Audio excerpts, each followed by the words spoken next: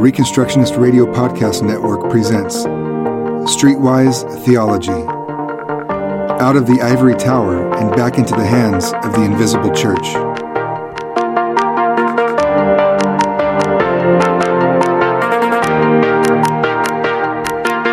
Thanks for listening to Streetwise Theology. My name is Luke Saint, and today I need to remind us. I need to remind everybody that when we throw out God's law, we always replace it with something that is worse. Okay, once we get God's law off the table, it's not like now we're free, now the chains are gone, and now we can do whatever we want. We always replace it with tyranny. It always gets replaced with tyranny. There are no exceptions. Every single time you throw out the law of liberty, you get new laws of death and destruction, okay? Now, it's like when Moses made the commandment, was presented the law in Deuteronomy, he said to them, "Behold, I give to you life," and the only other option was death. Now, many people do not know this, but America does believe in the third commandment. You shall not take the name of the Lord your God in vain. They do believe in that third commandment, and they practice it. The problem is they don't believe that it's the Lord's name that you should not take in vain. They replace it with other words. The Lord's pretty much says, "You shall not take my name in vain." The Lord has many names, and he also has many titles. I don't believe it's wrong to take one of his titles in vain. I do believe it's wrong to take his name in vain, obviously, as it says there in Exodus. What the pagans do is that they take one of God's laws, they kick out God's rule, right, and then they pervert it, and they make it into their own, and then they multiply it to make it tyrannical, right? So they start replacing God's name with insert whatever's politically correct right here, right? They do believe in the third commandment in this way. They have words that you're not allowed to take in vain, no matter what context, no matter what scenario, no matter what circumstance. You may not say this word at all. At least with God, you're allowed to use his name positively. With the pagans, you can't even use these words positively, negatively, neutrally. You can't even quote people. You have to edit these words out. The first one to really make its appearance on the politically correct stage is untouchable, and there will be more if there aren't more right now. The first one to make its stage is the word nigger. That is the first one, and people listening to that, already there's a shudder going down your spine because you've been taught that this word is untouchable. Now, if we showed the respect to God's name that we show to this word nigger, I think our attitude towards the Bible and the Scriptures and to the Lord Himself would be a lot different. If we tiptoed around God's name like we do with this word, I honestly don't think we'd be under as much judgment as we are right now. Let me play a clip for you that came out just a couple weeks ago. It's a Kendrick Lamar concert. I'm sure many of you have heard this by now. I'm just going to play a quick clip where Kendrick confronts his fan for using the N-word at his concert. And what happened was, she gets up on stage, he invites her to get up on stage, but apparently the song has the N-word in it like 15 times, which is, no surprise given a lot of rap music nowadays. In fact, it doesn't even really matter what your color is. They're dropping that word all over the place. All right? Politically correct people don't really care about that one as much. Because there is a protected class that apparently is allowed to use that word. But, so he invites the fan up on stage, and she, true to form, sings the song that he's singing. She sings along, she raps it along with him, and she drops the N-word. That's part of the lyrics. Can you blame her? I don't know. It was foolish all around. It was foolish for her to say that. It was foolish for Kendrick Lamar to invite her up there. It's kind of like a bait and switch. And then he confronts her for it, which, I don't know. As someone who knows my song lyrics, I don't think I would ever invite someone up on the stage and say, "Hey, sing this," and then when they do, get mad at them. That seems to me very foolish and stupid. And seems to me, at best, it's calling out for attention. At worst, he's just an idiot who doesn't even know what's in his own dumb songs. I love how the Christians fell for his fake Christianity for that hot minute, just like Chance the Rapper. All these idiot Christians running around trying to get the stupid crumbs from the pagans' table. Oh, this person's a Christian person. Oh, for Pete's sakes. That was laughable.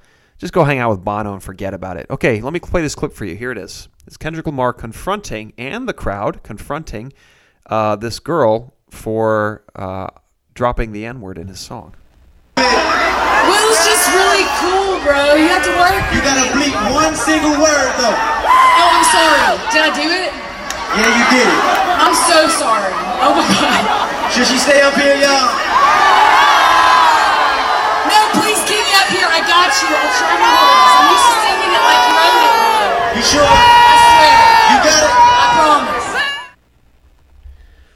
Now, it's so predictable that when the pagans, set up their own laws, they start to trample over. They continue their trample of God's laws, as far as justification to uphold their own. Right after that girl found out that she had transgressed the almighty politically correct crowd, she took the Lord's name in vain as a way of apology. She just said, "Oh my God." Now that was completely okay. Nobody cared about that one. They say it every day, say it all the time. But she had transgressed the politically correct crowd because they found her guilty of taking a sacred name in vain. And then she took the Lord's name in vain, and nobody cared about that. That is perversion, my friends. That is perversion. That is what paganism looks like in a godless and Christless society. My friends, the pagans do believe in God's law. They just want to pervert it. And they want to pervert it, and they want to take it and use it for tyrannical purposes. Everyone believes in law of some sort. The question is, do you believe in God's law or do you believe in your own law? And here we have a perversion of God's law of the third commandment. Thou shalt not take the name of nigger in vain. You may not use this word at all if you are part of a certain class, and that's like 90% of America.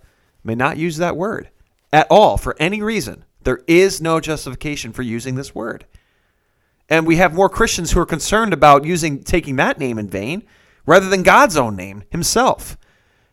Can I remind everyone, just for a hot minute, can I remind everyone that at the name of Jesus, every knee will bow and every tongue will confess. It's not at the sight of him. It's not at the sound of him.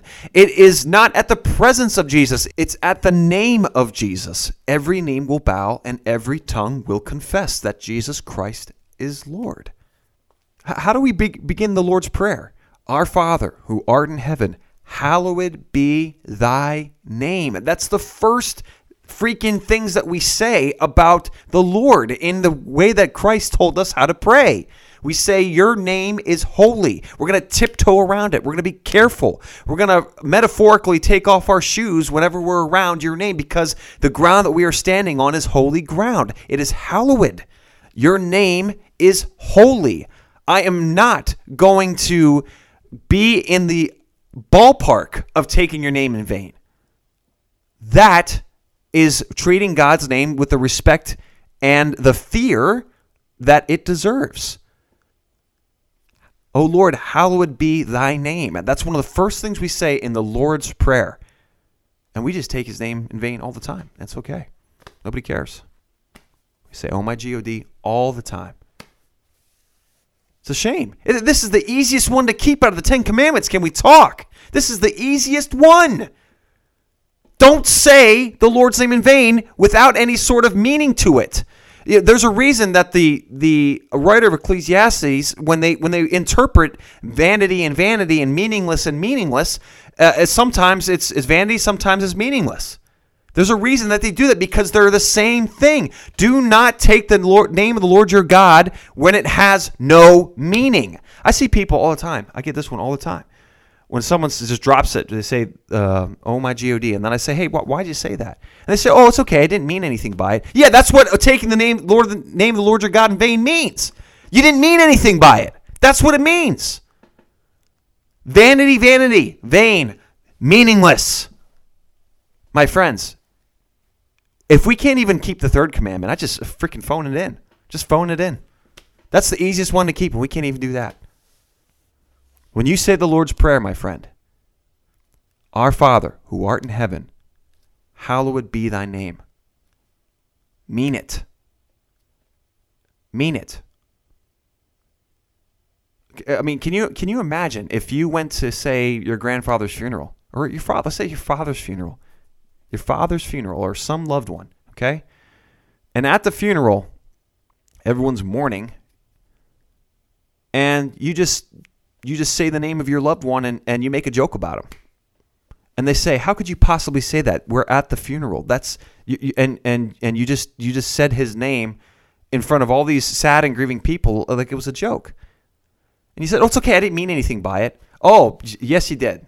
Because when you say, I didn't mean anything by it, you did mean something by it. And that the purpose was to make it meaningless in a situation, in a scenario, when it should not be meaningless.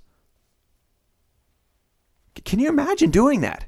Every time you take the name of the Lord your God in vain, that's what you're doing. At the name of Jesus, every knee will bow and every tongue will confess. The pagans, you know what? The N-word, I will tell you this, my friends. I will take that name in vain. I will. And I hope you do too. I hope everyone at some point takes the name or the word nigger in vain because it is not sacred. It is not holy. Only God's name deserves that reverence and respect. Nothing else. There is a time to drop the F-bomb. There's a time to drop the S-bomb. There's a time to drop the A-bomb. All the cuss words. There's a time to drop them. I believe it. And I believe in a certain scenario, every single one can be done for edification. There is never a time or context to take the name of the Lord your God in vain. Never. That being said, I recognize that the N-word is offensive to most people, and I hope I never use it to offend anybody. But I will say this. That word is not sacred to me. It is not holy. It should not be sacred or holy to you either. And I hope that when you see somebody taking that name in vain, you don't stop them. Because only God's name deserves that respect. Be strong and courageous, my friends. We'll see you next time. Thanks for listening to Streetwise Theology, brought to you by the Mid-Atlantic Reformation Society and Reconstructionist Radio. Please visit reconstructionistradio.com and thinkandreform.org.